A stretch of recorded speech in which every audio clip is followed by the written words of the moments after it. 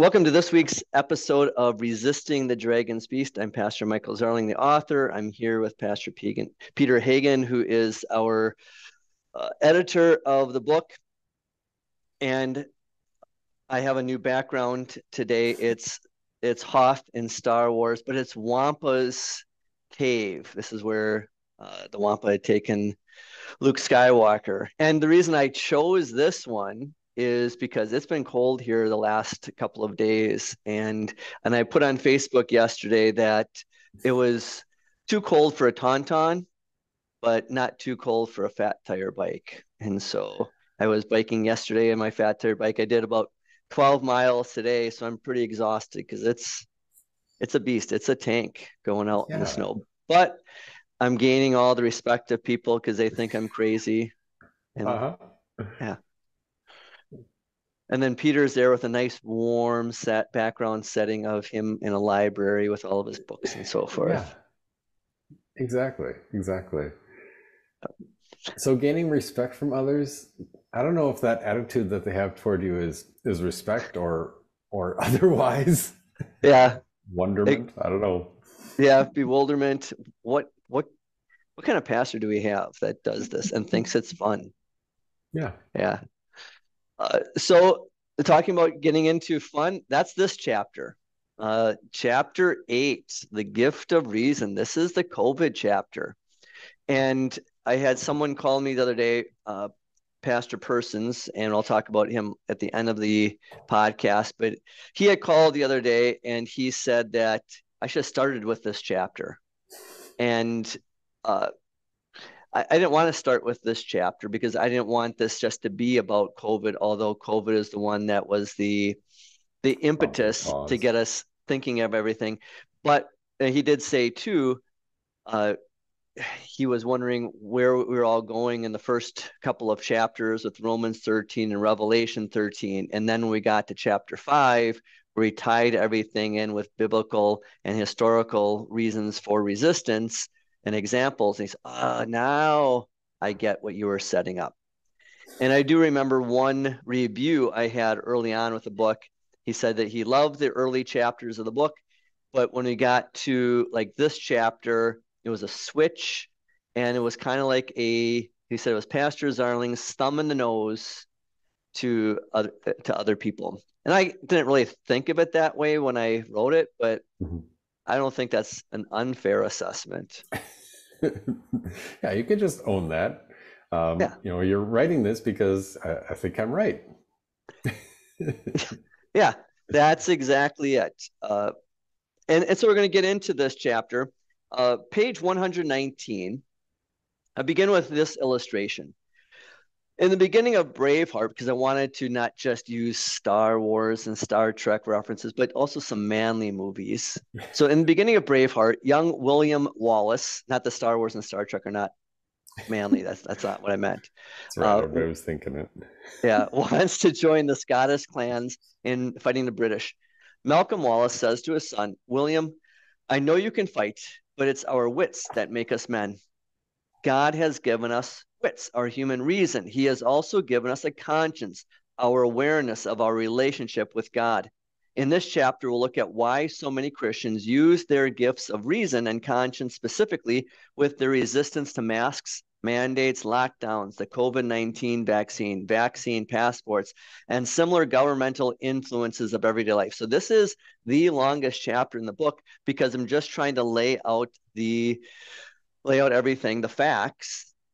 Now, years later, the facts can come out, and we're going to see as we discuss this today and over the next few weeks that a lot of these things that we weren't allowed to publicly share. So, Peter, what happens when we stop using our gift of reason? Oh, boy.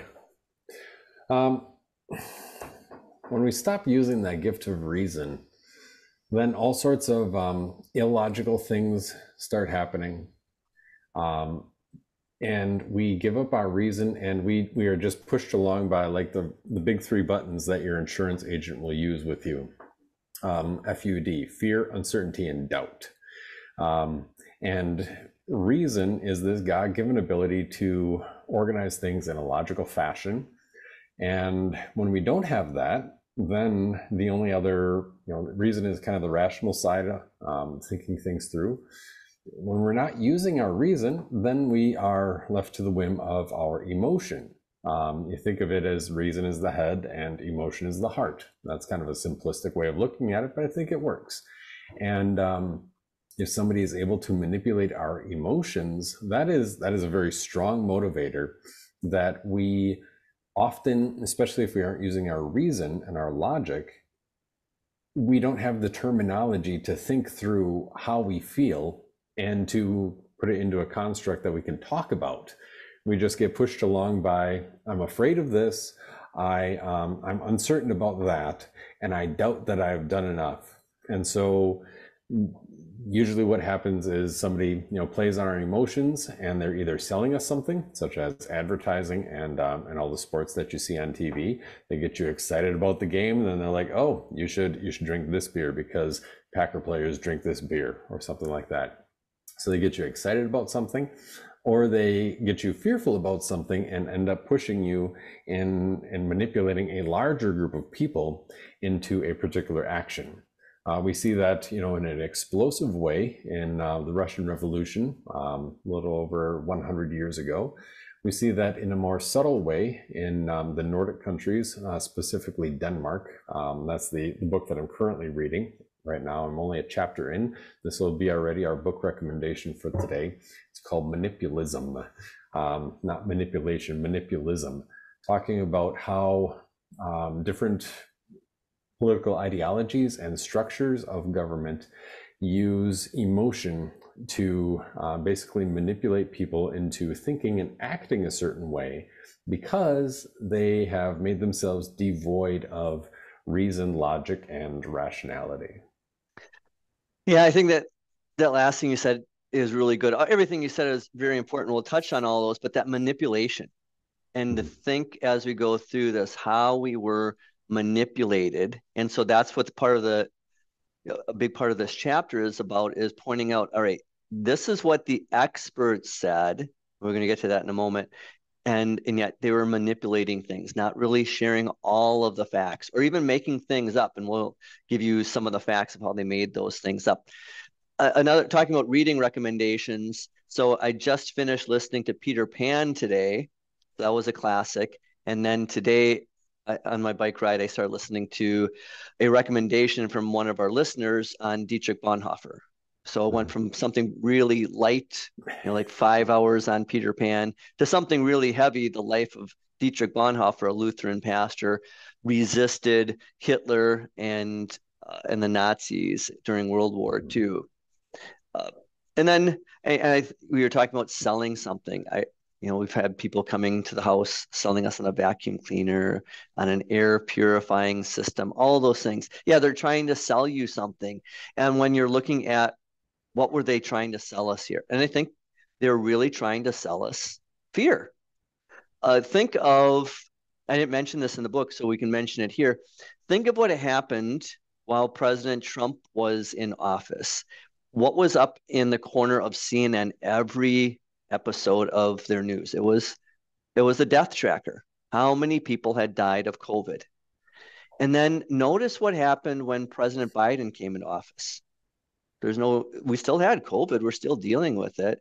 But all of a sudden, that fear tracker of the deaths was gone. Okay. But also, just if people really use their gift of reason and they see this ticker going up over and over again, several tens and 20s during an episode and so forth, where are they getting these numbers in real time? That doesn't make any sense. They weren't calling the hospitals and saying who died of COVID. They weren't having the hospitals and the government officials calling them. So where were they getting the numbers from? I'm not going to say they were making them up, but you can use your own gift of reason of where did those numbers come from? And then why did they all of a sudden disappear? So it's a gift of reason. Anything you want to add to that? I don't have a link for this, and I realize it's probably begging the question to say you could probably find it with a little bit of Googling of 8 or 10 minutes. But the number of COVID diagnoses dropping off precipitously when the federal government aid to hospitals for COVID deaths ended. Yeah. So what do you mean by that, Peter? What was going on during the whole point of COVID, the height of COVID? One of my concerns, I mean, I've got two major concerns in hindsight. The first one is the less interesting one, or more interesting, however nerdy you want to be, is that when they were doing the nose swipe to test, it wasn't that test wasn't designed in order to test whether somebody had a disease or not. And there was no standard threshold for how many generations, how often, how many generations should they multiply this before testing to see if it met the threshold? Is it going to be 28 generations and then it's either positive or negative, or is it going to be 38? Because by the time we get up to 38, 39 generations, you're not going to get a negative test. And even just from a scientific medical perspective, that we left so much data on the table if we didn't keep track of how many generations it was and correspond that to patient outcome or correlate that to symptoms or anything like that. I think that is one thing that was overlooked, and for better or for worse, it was. I won't try to speculate as to reasoning behind it, although sometimes, just having a test that is quick and easy is easier than collecting all the data, because then you have to store the data and all that. The other concern is, I understand the shutdown was basically a government imposed atomic bomb dropped on our economy. And I'll leave it to somebody else to debate the efficacy of that. And I think we're starting to see some of that. There have been a couple of reports about that as well. But the biggest concern for me is when there's a monetary incentive to have a positive result.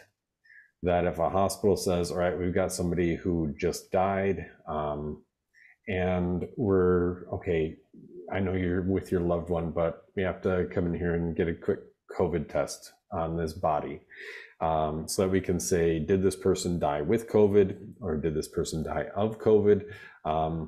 Somebody's in a car crash and we have to get a quick nasal swab, so that did this person die of COVID or with COVID? Because that means the hospital gets a check. Mm-hmm. That if there is a monetary incentive, that will skew the data. Exactly. Yeah. And that's a big thing. I written that down too. Died with COVID, died from COVID. Because if you're really paying attention, and most of us weren't, like you and I were texting back and forth this week that you like the phrase, watching Hulu, eating your Hot Pockets, because that's how we're mollified.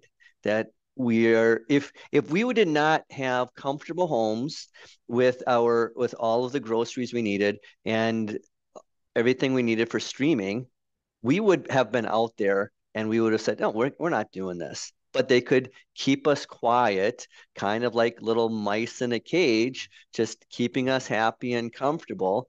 And then, because we became lackadaisical, we just become lazy. That's part of our 21st century American genealogy right now.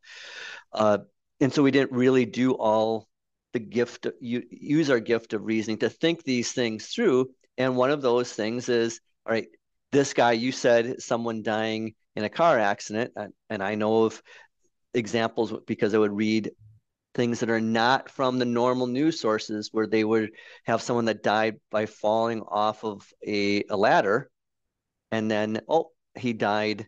He didn't die from the crash with the ground. He died because he had COVID. No, he may have been sick with COVID and so forth. One of our own members, he died he had a massive heart attack. And this was toward the end of COVID. They started letting people come back into the hospital, but he had a massive heart attack. And they weren't going to let any of the family in because they said he had COVID. And the wife was adamant. No, he had COVID 2 or 3 months before at Christmas time. He was very sick. These are all the antibodies. He does not have COVID 3 months later. and she was able to get them to see that. But those are the kind of things that we were not pushing back on in the beginning. And I think together with that, then, if we desert the gift of human reason and rationality, that is one of God's tools, one of God's gifts for functioning in this world. If we don't use that, we are at the whim of our emotion of fear, uncertainty, and doubt. And you'll notice that the Christian has an answer to all of those. I have nothing to fear because Jesus broke the power of death. I am not uncertain about anything because Jesus holds tomorrow. I'm not afraid of death. What are you going to do? I'll be in heaven. And that's why, especially if you look at the 20th century, we'll look at that. The totalitarian and authoritarian regimes of the 20th century saw Christianity as such a threat, because even if they could coerce outer behavior, they could never gain the heart, because the Christian isn't afraid of anything. We don't have to be uncertain about anything. And even death itself isn't going to stop the kingdom of Christ. And with the last one, we have no doubts because we have the truth of Christ. Exactly. At the bottom of page 119, I talk about the experts, because we were told, follow the science, trust the experts. So I will share with this episode, when I share it on Facebook, a meme that I saved the other day, because Peter knows that I work on sharing at least one or two memes every day. They're usually dad jokes, but this one is a little different. It's a little biting, and it has to say, anytime I hear mainstream media talk about experts, this is how I imagine them looking. And what it is it's a bunch of guys that are all dressed in Beaker costumes from the Muppets. Okay. If you know Beaker, he doesn't talk, he just meeps and so forth.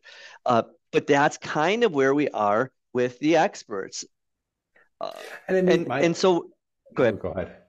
Well, what I was going to say with that is I use the example of, like, you might trust your expert of a cardiologist or an auto mechanic. Because my auto mechanic, Jared, called me today. I took my daughter Belle's vehicle in because the check engine light was on, that it needed an oil change. He said, yeah, it's going to need this. I don't remember what it was. It's about $800 or $850. And I said, just go for it. He said, you sure? I said, I trust you. Oh, I trust him. But if it was a different auto mechanic and, I'm just out somewhere and my car breaks down, that person, that person could be messing around with me. They do that with my daughter, Lydia, who's away at college, and she goes in to get her oil changed. And the guy said, well, you need these filters clean. You need this done, that done. And she calls me up and said, what should I do? I said, absolutely not. You get your oil changed and you bring it back to Jared. We trust him. But we're told in 2020, we've got to trust the experts and not be able to trust ourselves. Or we have to trust this certain set of experts, not this other set of experts that believe exactly the same way, and their voices were shut down. Yeah, and I guess that's kind of what I tell people now when I have some of this conversation, and they're like, oh, my doctor said this, or the other recommendation is that. And I have respect for a profession. I've been through 8 years of schooling. I've got letters before and after my name, probably at some point. 8 years of schooling doesn't impress me. Yeah, I've been there, and I know you're 26 years old. If you had 8 years of schooling, or tack on a few more, and you're almost 28 or 30, you still don't know up from down. And that doesn't mean that that you even have an expertise that is above the average. Like, you graduate with 8 years of schooling, you might be top of the class and a Navy SEAL and an astronaut, and I graduate from Harvard, or you might be skimmed by the skin of your teeth. It's not as impressive, but we look for an expert because of that fear and uncertainty and doubt. Yeah, talking about that degree, I say that all the time to my girls. I'll just do something that's pretty simple and figure it out. And I say, well, I do have a master's degree after all.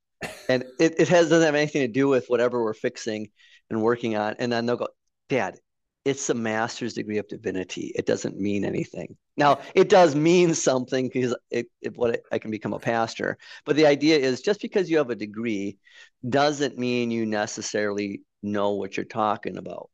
Mm-hmm. So this next question I have in the study guide, Peter, I'll let you answer this one first. How did your church deal with COVID? And did they discuss everything to come to consensus conclusion using common sense? If not, why not? If so, why so? Oh, excellent question. So I will preface this, just generally speaking, we saw a lot of the same things that were happening elsewhere. We had some recommendations from the government, and our governor here, he did not use executive power to require churches and other organizations to close. He made a request. And our congregation is blessed with a large number of people who are very competent in their vocations, small business owners, couple in the medical profession and field. And in some of those cases, they even have a body of oversight, like, professional association that gives a recommendation. And so we saw, a lot of the same videos and headlines from around the world, that the Drudge Report picked up in January that someone in Wuhan had a cough, and then we saw the videos of all the coffins lining the church in Italy, and that was kind of like a wake up moment for a lot of us. And so what we ended up doing was, our council had a couple of special meetings, and we decided, for a period of time, because we don't know exactly how this is all going to play out, we will stop having worship services in person, for about 2 months, maybe 3 months. And that was around that time that we really doubled down on intra-congregational communication. Let's, emails and phone calls and phone trees, and started a Facebook group and all those things. And then we started opening, resumed services, and in June of that year, I think, or maybe end of May. And so we had one service indoors, then we had one service outdoors for the entirety of the summer. And in the process, then one of our people who's a small business owner and also works in a medical profession, he did some research and found some ionizers that really create ionized air to neutralize bacteria, viruses, other germs, as well as smells and odors. And so we installed ionizers for the whole building, and it's so it's ionized air, it's sanitized more or less, and it has its own clinical studies to go along with it, as well as anecdotal. And all the libraries in Toledo, including the one that I'm at right now, installed the exact same ionizer across all of their branch locations. And so that was, at least something practical. And that included like video updates on YouTube for all of our people. And that was basically it. And, over time we got through. And it was frustrating that, the most at-risk people, some of our older people got sick and had to deal with some of, people who were hospitalized, but spiritually at risk, like new confirmands. And then you're like, oh, we're not having church for 3 months, and then everybody's afraid of everything. And we ended up losing a few people who had been brand new confirmants just before that. Yeah. And for us, we were like most other churches, we shut down for a little while, and then we opened back up. We had like 10 in worship, and then we were live streaming it. And what I did when we were closed is I would have people in the church, families, and schedule them for like a half hour. They come in for a devotion and communion. Our fellowship area is called our friendship room, and I'd sit there all day, and they would fill out the times. And then I said I have the same devotion and then private communion with them. So that was a way that they could still hear God's word and commune. We did Good Friday service where I and the pastors at First Evan downtown and at New Hope, we each took one or two devotions for the 7 words of Jesus from the cross, and we recorded ourselves, and then we used those in all 3 church websites and Facebook and so forth. But then we opened up, you had, a certain amount of people, but we just kind of went over that, and you had the tape on the pews for every 6 feet, but understanding that our pews are really close together. We may have taped off 2 pews, but we were still 4 feet apart or whatever. And for a while, the ushers took out the Bibles and the hymnals, and they were wiping everything down, all the pew caps before the next service. And eventually we just stopped doing it. We put the Bibles and hymnals back. We use the bulletins. And then here is the big thing, and this is in the introduction to the book, is, we have every Sunday communion here. And so we went back, we were just doing normal communion. And we had members going, hey, when can we have common cup? Well, if you want common cup, the chalice, we're going to do it. And so when people are doing those kind of things, they're saying, I'm not afraid. And we had added a third service too. So that was like a mask only. Everyone that came, you wore a mask. I only wore a mask when I gave communion and greeted them, because you can't talk with a mask on.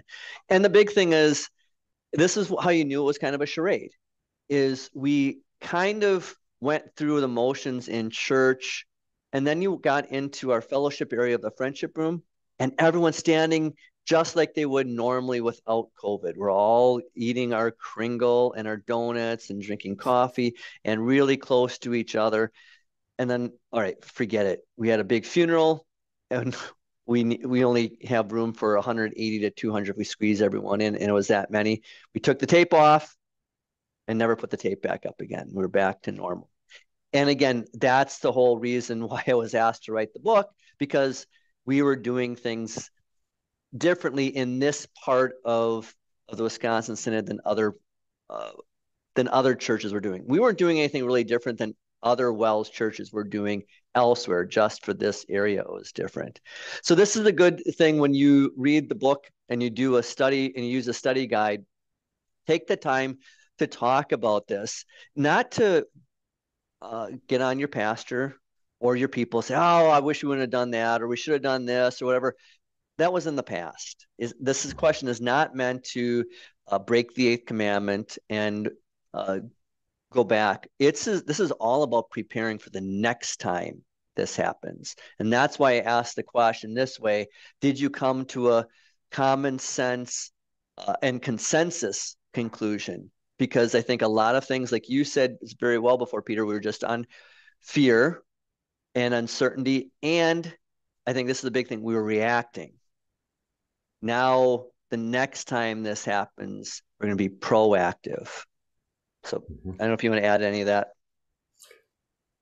No, I mean, thinking back, it was kind of a wild and woolly time. And obviously there was a lot more involved in the weekly decisions and the daily decisions. And a lot of that didn't settle down until after, we kind of saw how things started to shake out. So then we get into really controversial stuff, because we're going to talk about masks. And so again, the experts. So I talk about Fauci and what he says or said about the masks and the social distancing and so forth. And we'll talk about all that. But I'll share this link on the Facebook page. This was from Not the Bee, January 11th of this year. The headline is, Fauci tells Congress the 6-foot social distancing rule, quote, sort of just appeared and was, quote, likely not based on scientific data. Okay. Well, again, those things are later on when we get to the 6-foot distancing, I'll show how that was just all made up. And the same thing with the masks. It was all made up. And because you notice, who was the mask for? The masks were originally designed if you were going to wear it because you were sick. But notice how that changed. It's people were wearing it because they're afraid other people were sick. Right? Mm-hmm. Yeah, I've got somebody locally here that I've talked with about this exact topic. And they had served in the military, and their specific job specialty was in contamination control. I forget the exact wording they used, but it was basically if there's a radioactive spill, if there's a biohazard, biochemical weapon or other biological warfare, or pandemic, pestilence, anything like that happens, this person was the one to say, here's what we do. And their word that set the policy was something that even those above them in rank would have to listen to. This was the person who would go in with all the gear and eventually declare, that a site was clean, or give the requirements for what the other military personnel had to wear for protective gear. And so I asked them, and I was like, okay, we're talking about virus here. Is that cloth mask thing? Is that N95 thing? And they just laughed, the whole cloth mask idea, or any of those. It was like, well, they said that doesn't do anything. You need like an N95, or when I worked construction, I usually wore an N95 because we worked in a very dusty environment, or a P100, which is like the respirator with canisters that you can put in there. They said that'll make a difference, but all this other stuff is just a joke. And like the social effects are the most interesting one. Like here are basically children, and we had small children at home. We had a newborn at the time, where they can't see your face, they can't communicate with you, they can't have a smile, can't interact. And then my wife was the one just walking in the grocery store like, yeah, we're not doing that, because I've got kids and I need to communicate. And so here's my little wisp of a wife who's walking along, and some big burly dude is like wearing a mask and got to stay like 6.5 feet away. And she's like, "Are you okay?" And he was like, "Yeah, why exactly am I doing this?" Mm-hmm. Talking about being in the grocery store, I remember early on in COVID, one of my members, this was a real video he took in the grocery store of a lady that was covered up in a garbage bag. She had cut out the hands and a face so that she could see, but she was supposedly protecting herself from all the germs by shopping with not grocery bag, a garbage bag all the way over her body, and then tuck taped around her waist and so forth. And he's just quietly giggling into the phone as he's videotaping her. So here's another article I'll share on Facebook. This is from Louder with Crowder. I can't always share Louder with Crowder stuff because of the language on it. This one's clean, but this is from a comedian. It says, comedian Ben Bonkus looked like any other average American man in the short clip shared to social media Tuesday. He was wearing a black shirt, blue eyes, and an expression of total exhaustion from keeping up with the stupidity of the modern world. But behind his everyman uniform, Bonkus was hiding much sharp wit he should have registered as a dangerous weapon. So this is part of his show. He asks an audience member, "Are you sick, ma'am?" Because he sees this lady wearing a big black face mask, despite the fact that it's 2024. Instead of answering, the woman burst into laughter. She knew it was coming next. Bonkus continued, "Are you wearing that for safety or just to let everybody know who you're voting for?" "I think she's laughing. I can't tell," he says to the audience. And isn't that the truth? That those then that are still wearing a mask, it often becomes just a signal of something else than instead of just fear. And if it's fear, then we've got a bigger problem. Because I have something I'm going to share from one of our fans that wrote on Facebook today. But if you want to add anything to it before I read what she says. Yeah, I think, no, I don't have anything to add. Okay. All right. So Kathy Ingalls writes today, and I encourage all of you to, again, follow us on YouTube, on the Raised with Jesus Network, Facebook. You can follow me on the Resisting the Dragon's Beast on X or Twitter. And right now I'm sharing all of these quotes from this chapter over the next several months. It'll take a while to get through this very long chapter. I usually share between 1 to 4 paragraphs a day. But Kathy writes in response to what I had shared this morning, "This is the answer I usually gave for why I refused the masks. Even if it was to make others feel more comfortable. It's wrong to hate your neighbor, of course, but what exactly does loving your neighbor entail? If your neighbor refuses to work, should you feed them or pay the rent over and over to the detriment of your own family? Now let's really jump in. If your neighbor has an unfounded, irrational belief, is it loving to cater to that belief by pretending it's real? As an extreme example, say your neighbor believes that zombie cats have taken over the planet and not only refuses to come outside, but thinks the only way to keep them at bay is for everyone to shave their head. Should you shave your head? It's a simple thing, really, when it comes down to it. It would cost you very little. So should you? The answer obviously is no, because catering to irrational beliefs just gives credence to fear and other damages such beliefs can cause. Clearly, the masks never worked, just like the other recommended, and she puts in quotations, solutions. And I wrote back, zombie cats. That is awesome. So Yeah. I think that's a great way of framing this whole thing. Mm-hmm. And I guess even beyond that, like the bottom line is you aren't responsible for somebody else's emotional instability. You aren't responsible for somebody else's irrational conclusions. And you know, I'll have compassion for somebody who is who's afraid. I'll have compassion for somebody who is you know, maybe not in the right mind or dealing with other struggles that I am not at the moment. But it is very judgmental to say that I need to act a certain way in order to make somebody else more comfortable in their delusion. And it's not a healthy thing. I think that's where I mentioned that book before, the book Nonviolent Communication by Marshall Rosenberg, where he basically took Stoic philosophy and brought it together with modern psychology to help people understand your boundaries. Like, what are my boundaries? My boundaries is that I'm responsible for how I act. And if you have an emotional reaction to my action, when that action is perfectly normal and fine, then that's your problem and not mine. Right. So then I asked the question in the study guide, what are some of the negative unintended consequences of government and experts' responses to COVID?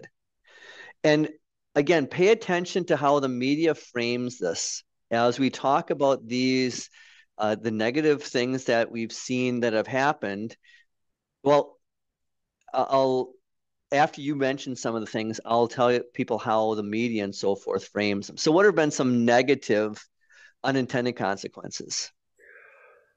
Oh boy. I think there's one negative would be looking to somebody else for a solution to your own life.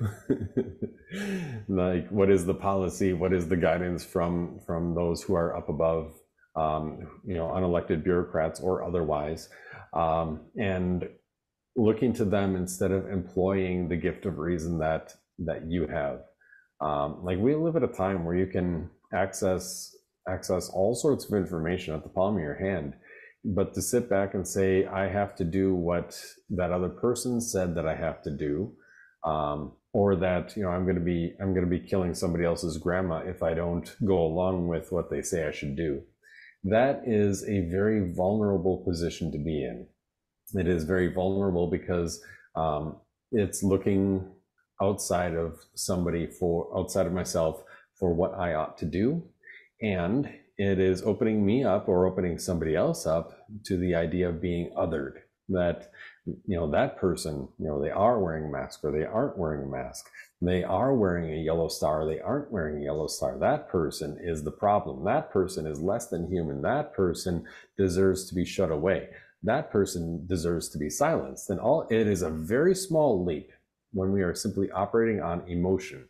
I'm looking for somebody to tell me how I should act so that I feel better about myself and I feel safer. And it's a small leap to then acting on that emotion and saying the problem is that person, and we should do whatever we can to seclude that person off from society.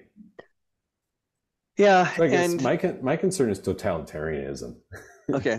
And it's a lot closer than anybody thinks.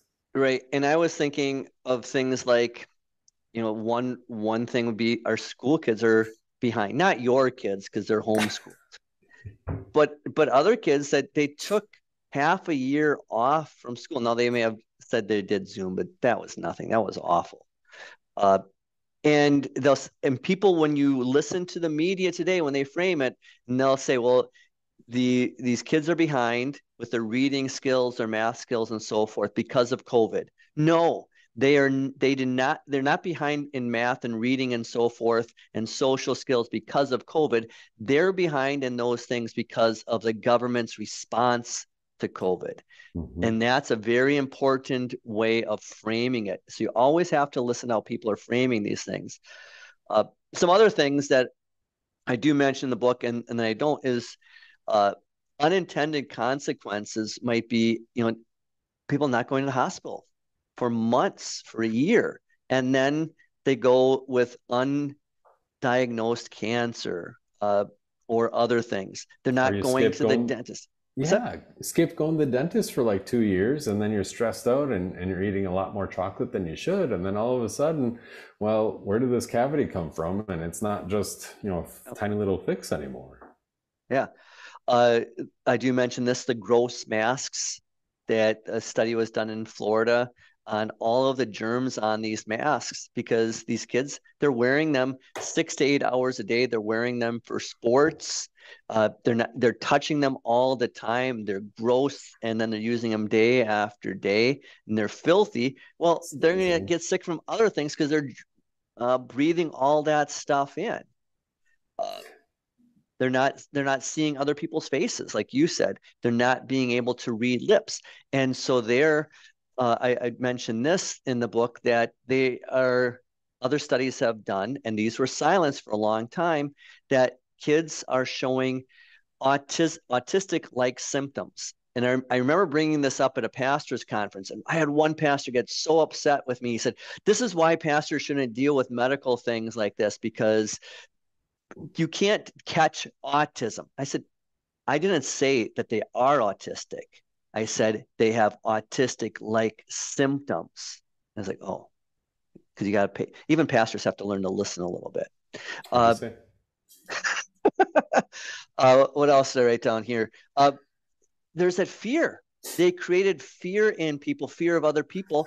Uh, the kids are afraid that they might kill grandma.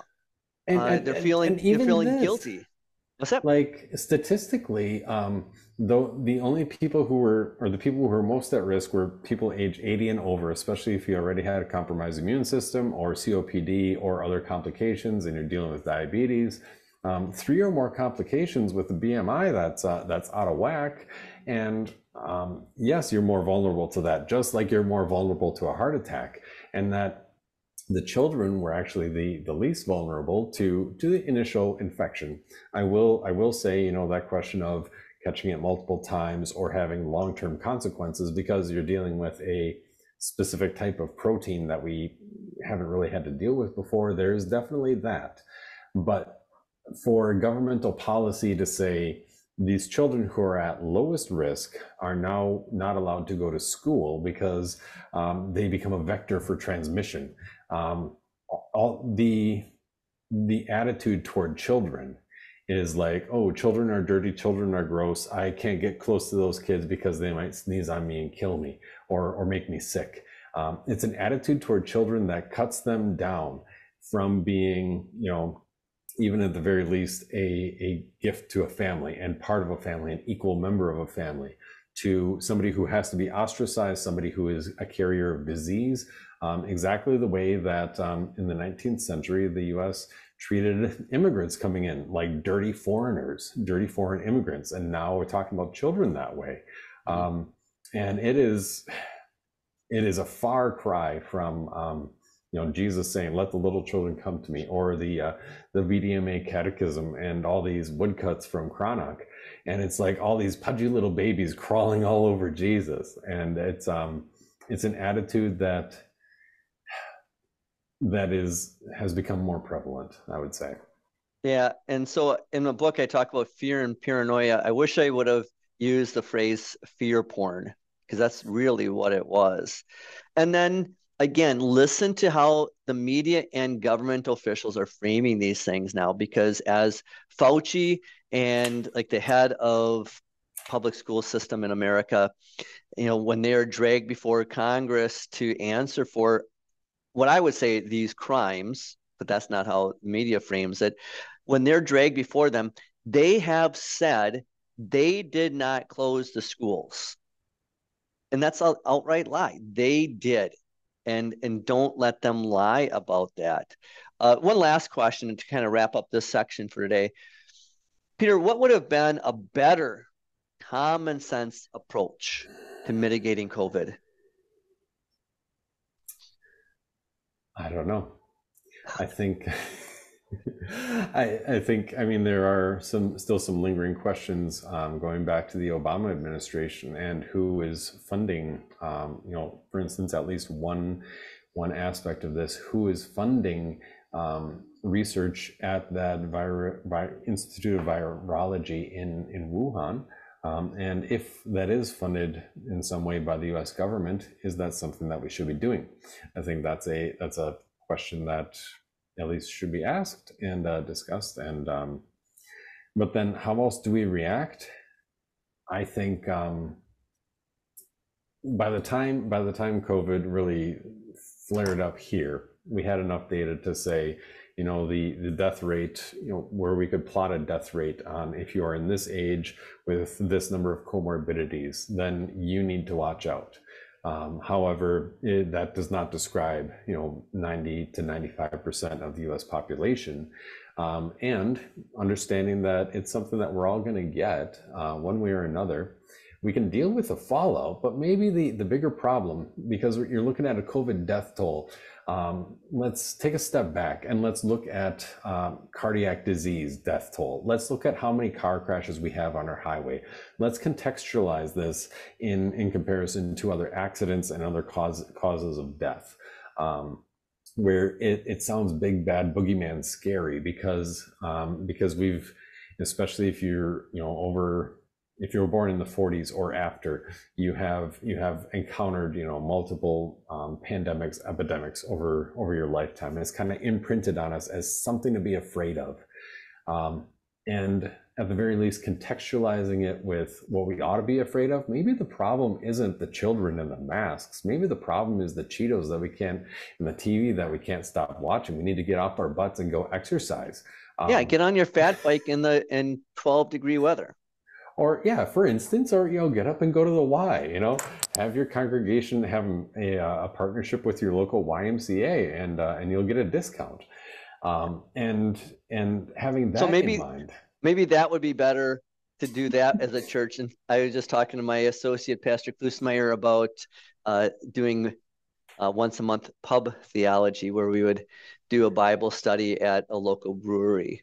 That's take probably a community garden, go biking together, have a biking club. And and not that, beer in and of itself is a bad thing, but I would be hard pressed to name the health benefits of it, aside from the taste, for those of us who like it. But I think a better way of handling this would be to take a step back and say, well, the experts, we don't know to what extent they have an answer or to what extent they were involved in causing this problem. And what's a more logical way of mitigating risk for those most at risk, and getting on with life for those most in need of getting on with life, which is all of us. And for heaven's sake, don't kill our economy, because the economic fallout, we're talking like 30-40% inflation over the last 3 years. And one of the things that I wrote down then, what would have been a better common sense approach, because yes, this was a novel virus. We didn't know how to handle it. But after 2 weeks, they said to slow the spread. We knew everything that we were going to know. Nothing changed from those first 2 weeks. So I write in the book about how I remember getting chicken pox when I was a kid. How? Because we had chicken pox parties. Because you wanted the other kids, you wanted to get kids to have chicken pox as a kid, because I think later on it can be much worse. I don't know if it can become shingles or whatever it is, but it can be much worse when you have adult onset chicken pox. You had it as kids and you got everyone infected. And I know of families in our church where, because schools were doing things like, contact tracing, so that if you were around someone who was sick with COVID, now you were out for like a week or more, or 10 days. And so these kids were missing weeks upon weeks of school. Mm-hmm. And so I know of at least one family, there are more, but one comes to mind where they all had COVID, but their high school daughter did not. And they were trying to give her COVID. They were, they weren't like sneezing on her or anything, but they were drinking from the same cup and giving it to her so she would get it, and hugging her and all the things that you weren't supposed to be doing because you were afraid of getting people sick, and she wouldn't get it. She could not get sick. And one of the things I always tease, because I don't get sick very often, although my wife knows that when I do get sick, I tell her, if I were a normal human being, this would kill someone. You could finish that sentence so many different ways. If Mike Zarling were a normal human being. And so this would kill a normal human being, what I have right now. But what I do, and I tell, as I go into the preschool classroom, I hang out with them and I rub my hands on their germ infested tables and I rub it all over my face. And that's my inoculation from any kind of disease, because schools are germ factories. But it's you like walking in and licking the handrail. Exactly. But there had to be a more common sense approach than to, like you said, shutting down the economy. That was not common sense. It was overreaction. And we'll talk more about that because this is a long chapter and we're only like four questions in my study guide. And I guess, my initial reaction is I would defer to that guy. Like, we talk a little bit sometimes about alternate media, and Joe Rogan is, he's been the most popular podcast, or top 3 for like a decade or more. And he does use a little bit of vulgar language sometimes, if that's not, just a trigger warning. But at the end of January or beginning of February of 2020, he had an epidemiologist on from the University of Minnesota, I think. Guy is brilliant. He's a leader in the field. And he had some fantastic recommendations, like, let's begin by treating this the way we treat diagnosing any other illness. Do you have the symptoms? Then stay home and treat the symptoms. If you don't, get on with life. You'd have to dig back through the archive. I don't know if it's on YouTube, but I'm pretty sure it was end of January, beginning of February 2020. Fascinating discussion. Right.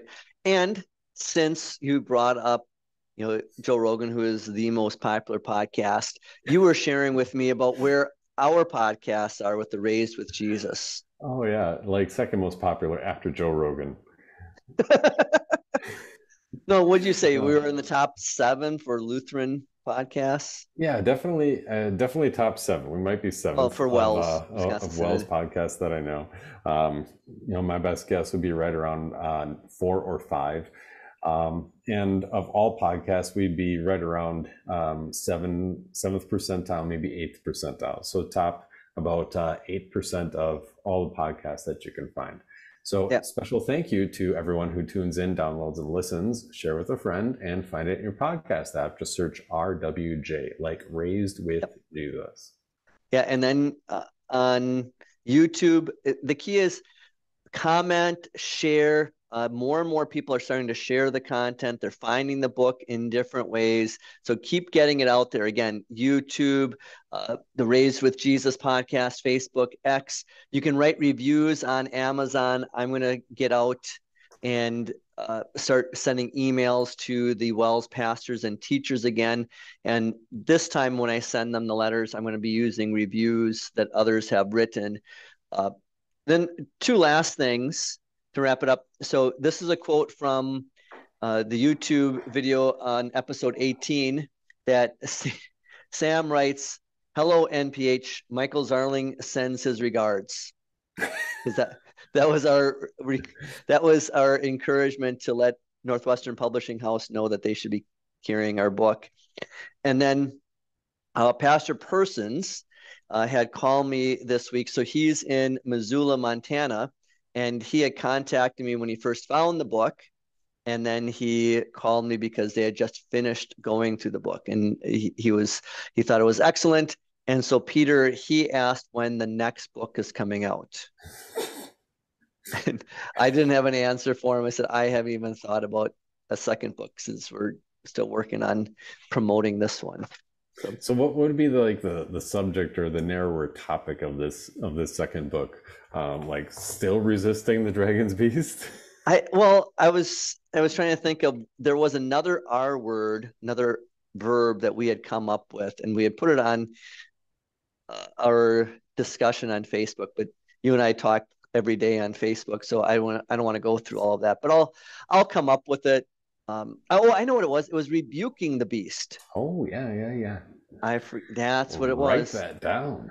I am writing it down, and I'll lose this one too. But that is, if we do another book, that's what it would be, is not just resisting and saying no, it's rebuking and telling them that they're wrong. And that's kind of maybe what we're talking about in this chapter, is telling them they're wrong. We're not really calling them to repentance yet now, but just laying things out, and that's what we're going to be doing for the next few episodes. So we'll wrap it up here. Nope. So then after writing Rebuking the Dragon's Beast, then you have to promise a trilogy like George Martin, and then just hold off for another decade or two. Oh, yeah. Yeah, let me think on that and see what other R word I can come up with for resisting, rebuking, and some other kind of. All right. So Lord's blessings until we see you next week.